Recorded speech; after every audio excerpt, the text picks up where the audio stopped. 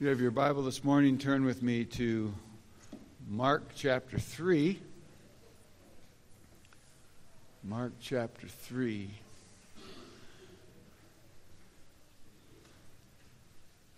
If you are on the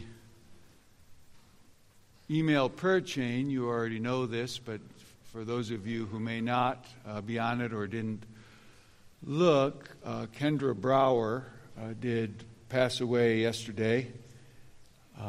Kendra was 38 years old and has a husband and 2 children. And so just be praying for Graham and Morgan and Burke as they absorb this and go forward together. I know many of you are very involved and will have a new chance to stay involved in their situation and the challenges that lay ahead. But we'll be with more information coming about services and so forth in the future.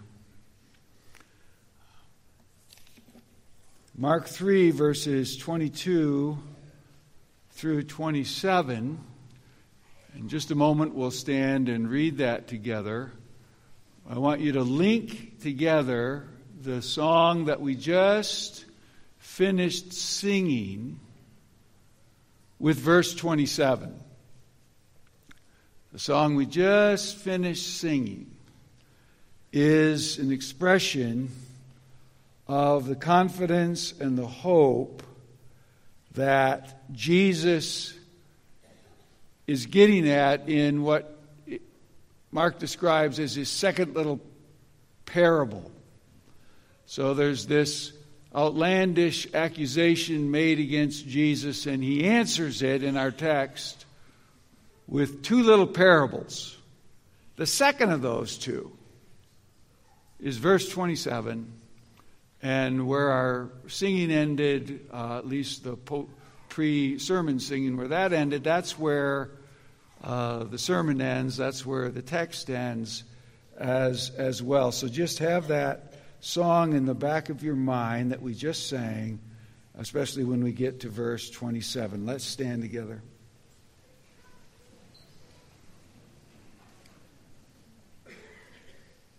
And the scribes who came down from Jerusalem were saying, "He's possessed by Beelzebul, and by the prince of demons he casts out the demons."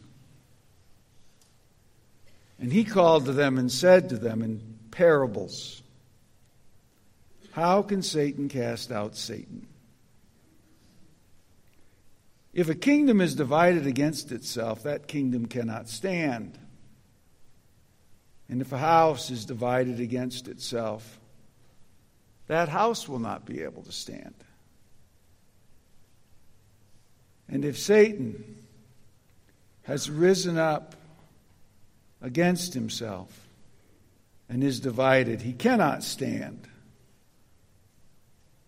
but is coming to an end.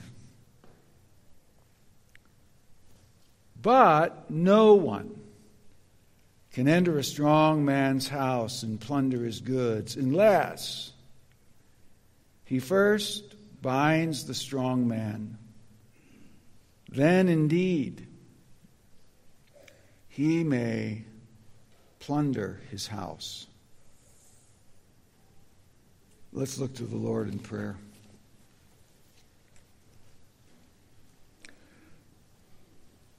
Father, we give you thanks that you are good and that your steadfast love endures forever. Lord, we are reminded, as we so often are, by the events of a single week, of how varied our experience is. As on the one hand, we rejoice with the Isaac family on the birth of a son. What a gift. What a blessing. what a cause for celebration such an event is. And in the same week, we mourn the death of a wife and mother. What a tragedy. What a sense of loss.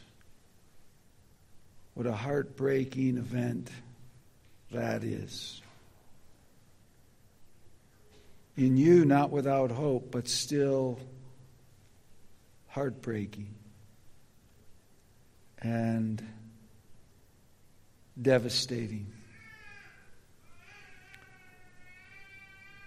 Lord, may we as your redeemed people think of ourselves in that way, even as we have already been singing this morning, thinking about ourselves as your people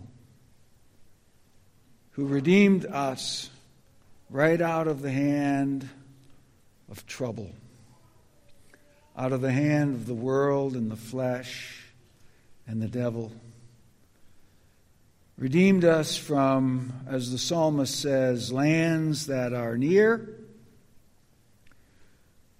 Redeemed us from the east and from the west and from the north and from the farthest seas. Lord, we found ourselves wandering in the spiritual wasteland of the way of this world, finding no living hope here, no lasting hope here,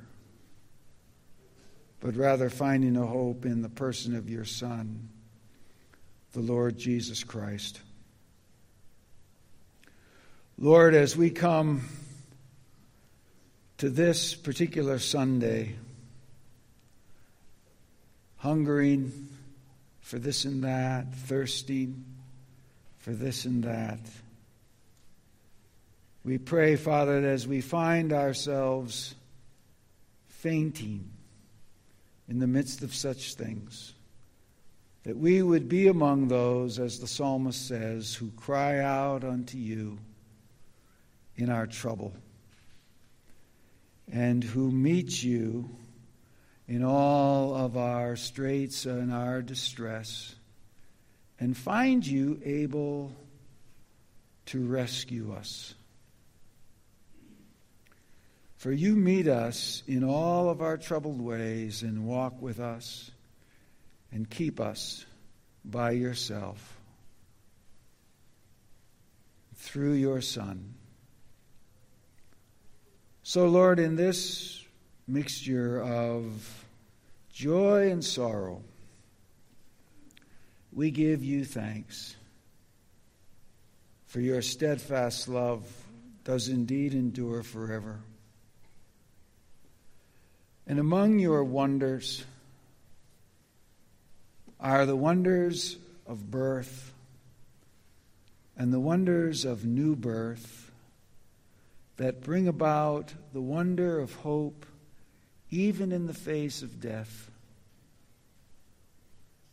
To be able to think of Kendra as absent from the body and at home with the Lord, for that is your promise. What a wonder it is to have that sort of hope as our hope. As we sang it just a few moments ago, as our hope that springs from you in the person of your Son, as our living hope. And so we live in the hope of the living hope of Jesus. May you strengthen us in that hope and remind us of how we got it, even in our text for this morning. And through that text, we pray in Jesus' name. Amen. You be seated.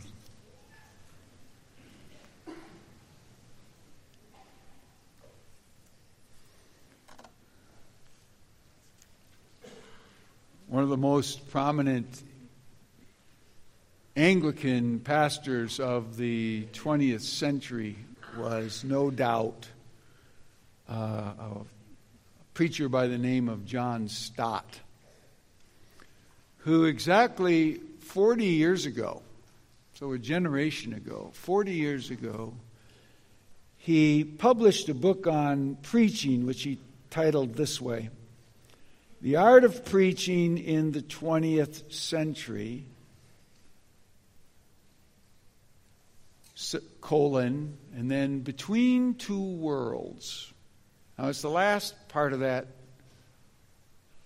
title that we're interested in. Between Two Worlds. Because what he was talking about there is the challenge of any preacher, any Sunday school teacher, any Bible study leader, and most broadly, any reader of the Bible. So if you're going to start at the broadest, if you're going to read the Bible profitably, Stott was saying, what you're going to have to figure out how to do is to read about what discipleship looked like in the first century when Jesus was on the earth. And you're going to have to take the lessons from there, lived out in Palestine in the Roman Empire, and transfer so as to accurately and helpfully apply them to your life here in 21st century Sioux Falls. The Bible speaks to us between these two worlds, and it calls upon us to make this jump, to be able to learn from the first century world and be transformed by what we learn so as to live it out now in the 21st century world. That's the task, that's the challenge, and that's what's going on here in our study of Mark. That's what we're trying to do week by week, is take discipleship as Mark records it in the first century and figure out what it means there and what it means here and how to apply it to where we live now in sort of the twilight hours of Western civilization, as major sweeping things take place all around us. How do you live for Christ in times like these? We used John 15 as a thematic parallel last week, and we're going to do the same again this morning. This time, over in John 15, verse 20, Jesus said this: "Remember the word that I said to you, a servant is not greater than his master. If they persecuted me, they will persecute you. If they kept my word, they will also keep your word." Jesus was saying to his disciples, broadly speaking, don't expect to be treated here in the Roman Empire and here in first century Judea, men, any better than you see me being treated. Expect roughly the same dual reaction. The vast majority reaction will be rejection. They persecuted me. They opposed me. They find me distasteful. They will find you roughly the same. On the other hand, on the bright side, you'll also notice that there have always been people who listened to me, who embraced my word, and whose lives turned and were changed by that word. And you'll find the same thing happen through your words, as you repeat my words after you. If they kept my word, they will keep yours as well. And it's true. And it's true. And most of you, you're an example of that. You heard this word, you embraced this word, and you became part of this minority group who follows Jesus Christ among the 7 billion people, 7+ billion people on planet Earth. That's your story. And that's how Jesus described how it'll keep being. If they kept my word, they'll keep yours, and the generation after that, and the generation after that, and the generation after that, and on it will go. But this text begins and focuses on the majority response, the opposition. I've stated our thesis this way. The forces of Antichrist often stoop to the use of pathetic propaganda. The forces of Antichrist often stoop to the use of pathetic propaganda. And that's what we meet with here in Mark 3:22. I've put this heading over it: pathetic propaganda, the accusation. The accusation. Verse 22. And the scribes who came down from Jerusalem were saying, he is possessed by Beelzebub, and by the prince of demons he casts out demons. So Jesus has performed some miracles, and they let me explain those miracles to you. Here's the explanation.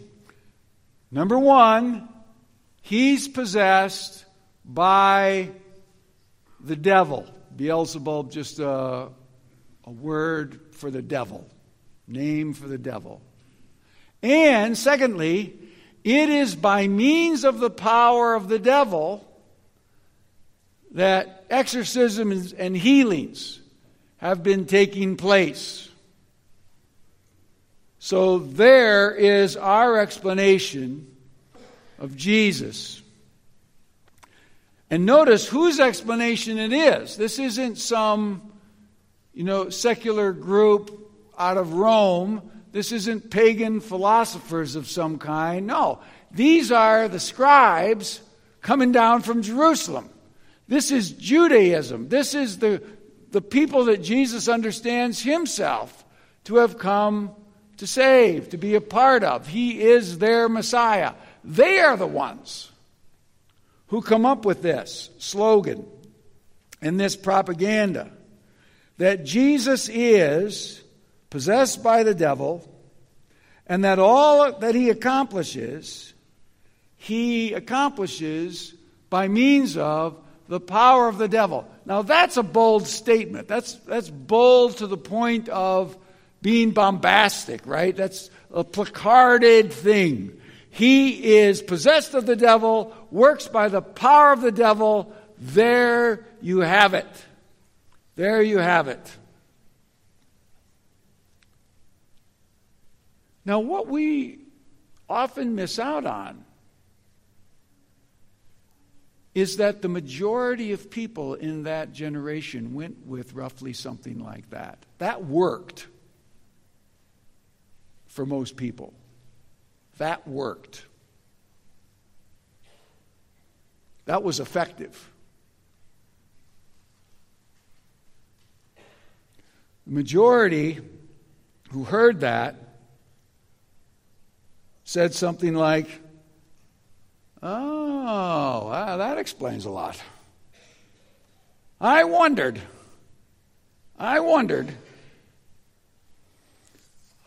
The majority. Not everybody, but the majority. Now, one of the reasons, of course, that they may have come up with that is we saw just earlier in the chapter, right? Back in Verse 11, Mark 3:11. Whenever unclean spirits saw him, they fell down before him and cried out, "You are the Son of God." See? That's who endorses him. Demon-possessed people. Well, that's because he's demon-possessed. That's who endorses him. Because he works by the same power that they work by. Well, you've got to admit, on the surface, there's some plausibility to that. Yeah, why would they be saying that? I can tell you, none of the commentators have a great explanation for what's really going on there as the demons announce that Jesus is the Son of God. They go back and forth. They're not on the same page. Well, if scholars after 20 centuries of interpretive tradition still can't get on the same page, you can't really blame people who are in the moment not all being on the same page. They come along and say, well, I'll explain why demons talk that way. It's because he's possessed by the devil, and by the power of the devil, he casts out the demons. And it works. It works. And we have very similar sorts of things take place in our own time by our own version of scribes from Jerusalem. There's people with very, very well-founded traditions, theological, biblical, ecclesiastical platforms. I don't know if you've noticed this when you've been walking. I walk a fair bit, so all over town, certainly in our neighborhoods, probably, I didn't look up to see where the church is actually located, but there's a church in town that has these signs out all over the place, and all it says on the sign in large print is love your neighbor. Love your neighbor. Well, it's just pretty much impossible to disagree with that. Love your neighbor.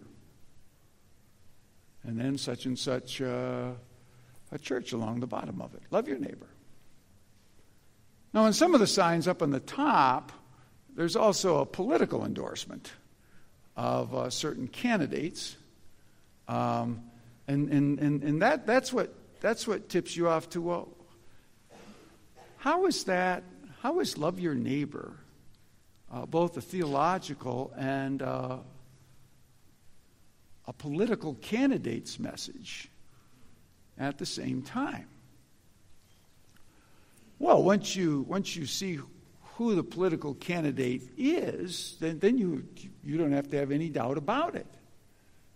You just look off the broader culture. So what does the love your neighbor sign mean in Sioux Falls, South Dakota? Well, it means something like this. If you love your neighbor, you will affirm your neighbor in whatever they've decided is best for themselves, especially in the sexual realm. So to love your neighbor turns out to be you love your neighbor by affirming the choices of your LGBTQ plus neighbor. And that's how you love them. Okay. But what if you don't affirm that? Well, then you don't love them. It's not quite as innocuous a sign as it may first appear. Just love your neighbor. It makes quite a statement. Is that true? Is that true? That to love your neighbor is to affirm whatever your neighbor has chosen for themselves, especially along the LGBTQ plus spectrum. Most people believe that it certainly is. And the denomination that this church is a part of, which is a large one of the largest in the United States, that is their official position. It's a scribal position. it is held in the name of Christianity. Just as much as Jesus, being Beelzebub, was held in the name of official Judaism in the first century. It's a piece of propaganda, and an effective one, a very effective one.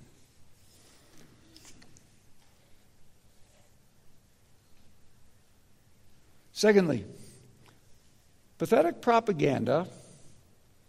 Jesus' answer, phase 1. Jesus' answer, phase 1. And he called to them and said, in parables, how can Satan cast out Satan? If a kingdom is divided against itself, that kingdom cannot stand. And if a house is divided against itself, that house will not be able to stand. Now, they've made a serious accusation against Jesus. That is, it's certainly serious in intent. It means for you to oppose Jesus, to leave any thought of him, of following him behind you, and to understand that he represents the forces of evil. But Jesus is not at all convinced that it is a serious accusation as to substance. That is, he's not impressed with what will happen if you give the accusation just a modicum of examination. In fact, he's fairly persuaded that the accusation will quickly fall apart. And so here's his effort in a little parable to do that. So here's his parable, verse 24. If a kingdom is divided against itself, that kingdom cannot stand. And if a house is divided against itself, that house will not stand. And so Jesus just says, well, so here's my question to you. If these scribes are right, and it is actually the strategy of Beelzebub to undo his own work. So he possesses people and then he exorcises himself out of them. He afflicts people and then he unafflicts them. So if he has been fighting himself like that, and by the way, he's been at this for a long time. Remember, this is Jewish background. We've been at this since the Garden of Eden, so he's been a long time in his efforts. Jesus said, I'll have to tell you, if this was his strategy, I'm pretty sure his kingdom would have disappeared a long time ago. Because a house divided against itself can't stand. But in fact, his house is not only standing, but it's doing really well. Fabulously well. Impressively well. As we'll see in a little bit, he runs the world. Let me get a picture of how Jesus' disciples thought about how Satan was doing in the world. Just a little homework assignment this afternoon. Just reread Revelation chapter 12 about the great dragon and the beast and the picture of the world that paints of the Roman Empire in the first century, about how massively powerful it was, presently seeking to destroy all those who pay any attention to Jesus. That's Jesus' argument. If Satan was really divided against himself, his kingdom would have died out long ago. But it hasn't. It hasn't. it's doing really well. It's vastly powerful. It's really not a very persuasive argument that I am casting out demons by the power of the prince of demons. Not a very impressive argument at all. Now, how about the argument in our day? How impressive is that? If you really love people, you'll affirm them in whatever they're really devoted to. That's how love works.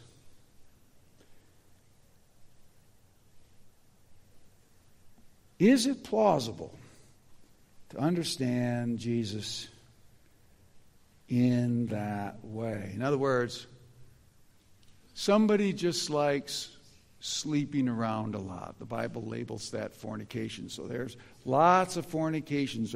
Then that word, Jesus is all for that. Loves that fornication.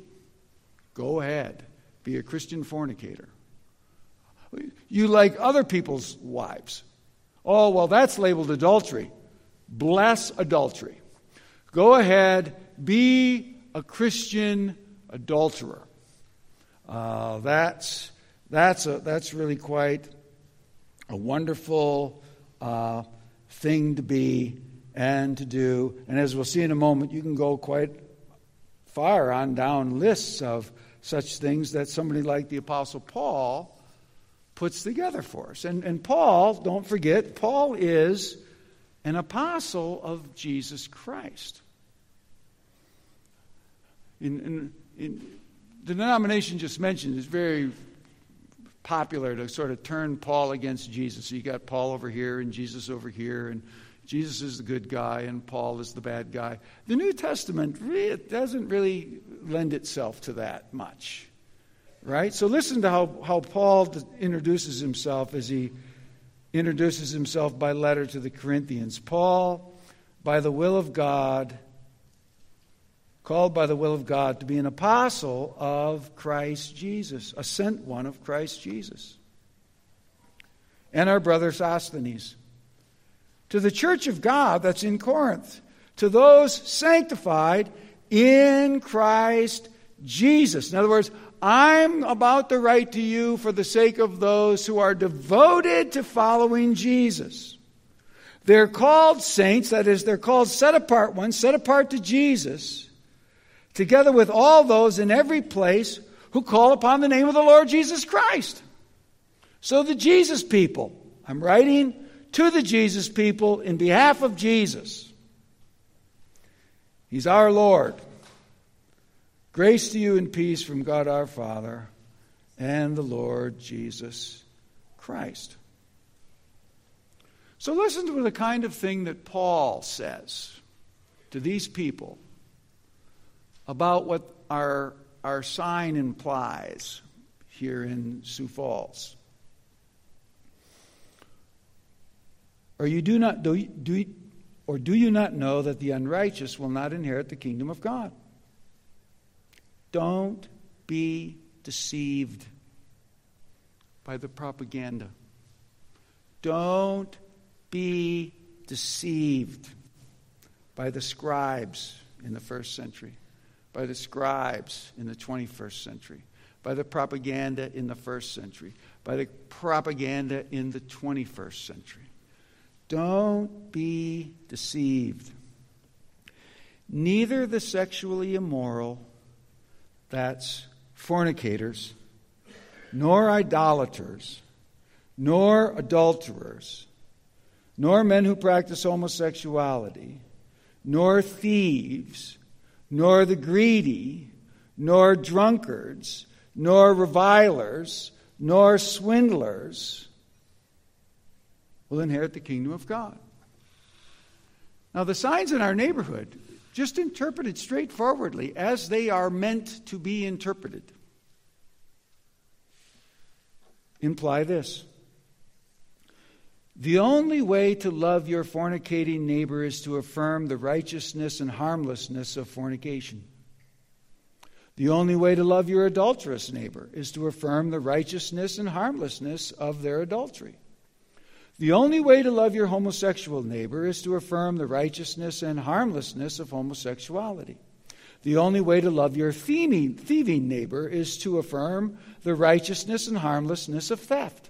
The only way to love your greedy neighbor is to affirm the righteousness and harmlessness of their greed. And the only way to love your drunken neighbor is to affirm the righteousness and harmlessness of drunkenness. That's the argument. Love your neighbor. Love your neighbor. And that's how you do it.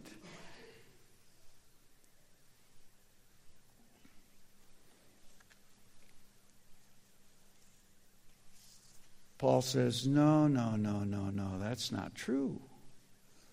That's not true. If you love such people, if you love fornicators, adulterers, homosexual people, thieves, greedy people, and drunks, what you do is warn them that such people will not inherit the kingdom of heaven. That's what you do. Yes, you love them, but you love them in calling them to repentance away from the disastrous direction that they are presently tending. That's what you do. He says, don't be deceived. Don't be deceived by the voices at Corinth in the first century that said the opposite. Don't be deceived. The unrighteous will not inherit the kingdom of God. And that's the idea is made plain as you just move forward a little bit with Paul. And he goes on to say this in verse 10. And such were some of you.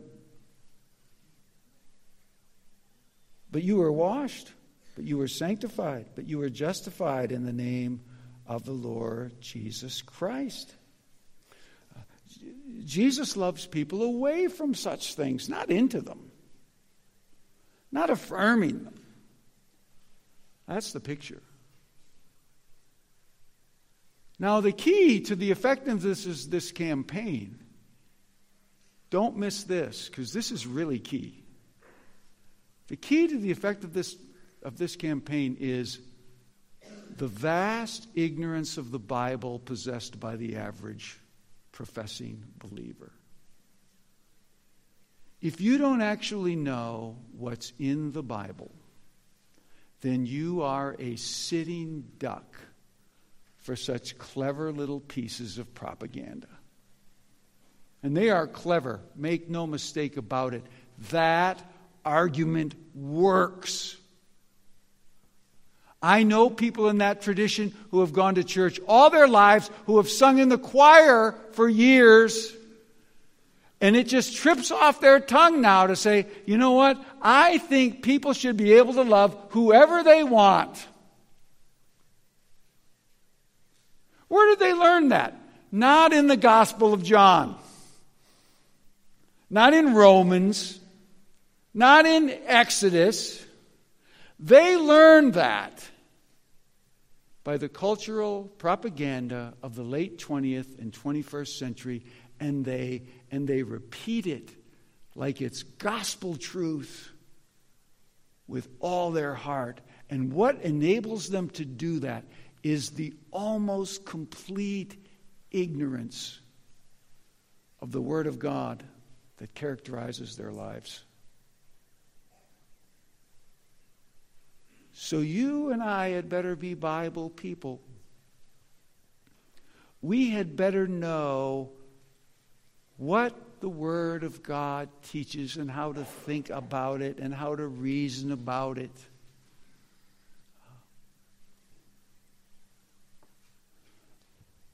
Tonight, the evening service was in the Ten Commandments. All kinds of surveys down to people. The average church person cannot name the Ten Commandments anymore. They don't know it. They don't know. Oh, well. It's a disaster. The Psalms open with this admonition to us along these lines. Blessed is the man who walks not in the counsel of the wicked, nor stands in the way of sinners, sits in the seat of scoffers. But his delight is in the law of the Lord, and in that law he meditates day and night. He's the one who will be like a tree planted in streams of living water. The wicked, not so. Like chaff, they get blown away. Any cultural propaganda blows them away. Jesus casts out the demons by Beelzebub. Well, that's what I thought. Had my suspicions. Yep, that makes sense. Love your neighbor? Oh, yes. Yep, that's the really loving people. That's the really loving people.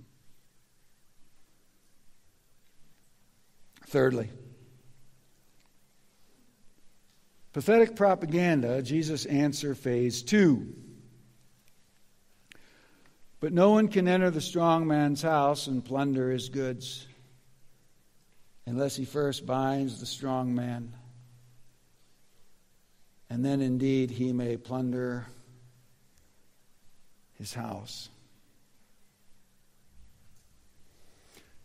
Go back to our little illustration from Billy Joel last week. It'd be lost on you if you weren't here, because I'm not going to take the time to give it its context. But at the end of the final verse in his song, Piano Man, the little question, man, what are you doing here? Man, what are you doing here? And last week we posed it, and this week the same thing. That's the question to ask yourself if you belong to a Christian community.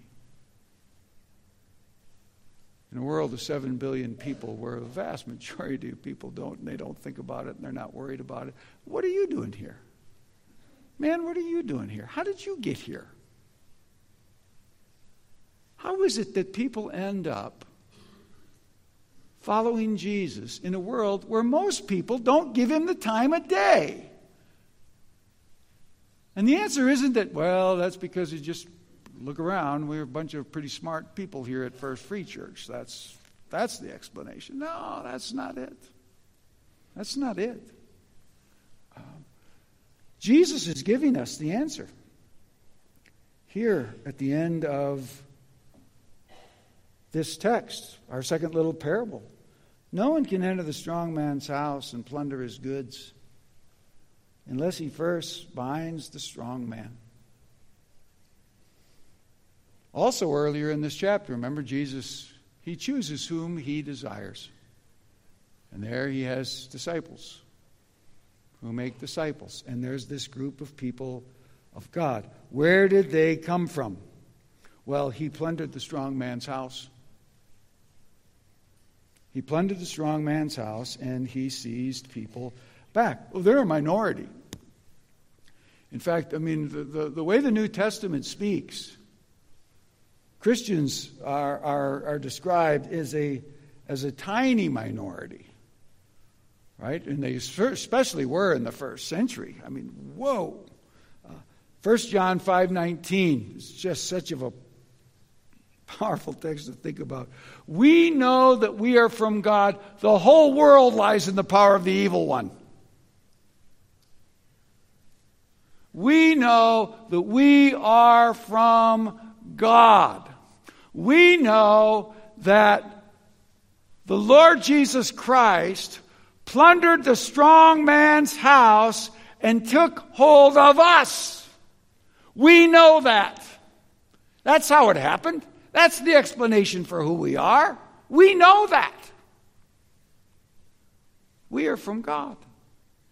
As we sang, Christ is our living hope, the resurrected hope.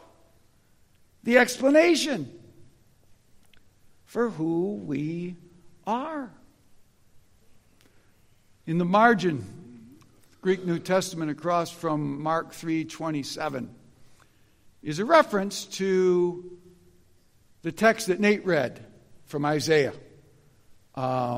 See, there's a reason we choose these texts. They're not random. So when he's reading that text, you can think, this might fit in later. It will. It always will, whether it's referenced or not. And today I'm going to reference it. So let me reread what Nate wrote, and you think about verse 27, plundering the strong man's house. Here's what it says. Context of Isaiah 49. Isaiah speaking of God's message to the people that are going to be in exile, Babylonian exile. And it's going to look absolutely hopeless, like Israel is gone, the promises are gone, hope is gone, everything's gone. And he said, not going to be so. Not going to be so. And here's how he says it. Can the prey be taken from the mighty? Can God take his people out of the Babylonian Empire if he wants? That's what he's saying. Can the prey be taken from the mighty, or the captives of a tyrant like Nebuchadnezzar? Can they be rescued? At the time, doesn't look possible. No. Don't see how they could. For thus says the Lord, even the captives of the mighty shall be taken, and the prey of the tyrant be rescued. For I will contend with those who contend with you, and I will save your children. And I will make your oppressors eat their own flesh, and they shall be drunk with their own blood, as with wine. Then all flesh will know that I am the Lord, your Savior and your Redeemer, the mighty one of Jacob. What a great little phrase at the end there in the context of the Gospel of Mark, right? The mighty one of Jacob. For in Jesus, you have this twofold relationship to Jacob, right? Jesus is both the God of Jacob and the offspring of Jacob. The God of Jacob and the seed of Abraham through Jacob. He's the God-man. And he's the one who tells us here that he came into this world to plunder the strong man's house and to lead out a people for himself. No one can enter the strong man's house and plunder his goods unless he first binds the strong man. Then he can plunder the house. That's what you're doing here. That's the explanation for any Christian. Is that my Lord and Savior, Jesus Christ, has plundered the strong man's house, shown me my need for a Savior, helped me experience my own sin, let me see that justice would demand that I am lost and damned and hopeless, while simultaneously showing me that Christ has died in my place, offered me the forgiveness of all my sins based on his shed blood, and promised me everlasting life if I merely rest in him. And you did that. And as you did that, Jesus was plundering the strong man's house.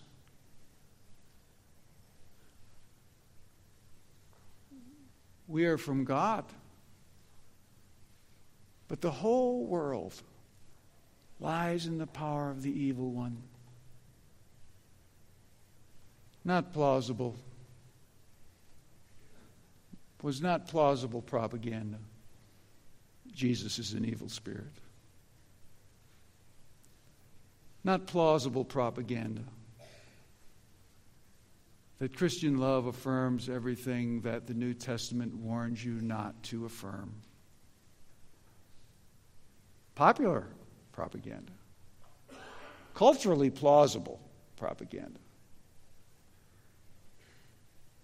But not biblically so. Don't be deceived. Let's pray. Our Father in heaven, we ask that you would enable us to be the people of your word, the people of your wisdom, people of your worship. Lord, may we genuinely embody your word in worship and wisdom and witness. For the sake of the broader world, we pray in Jesus' name. Amen.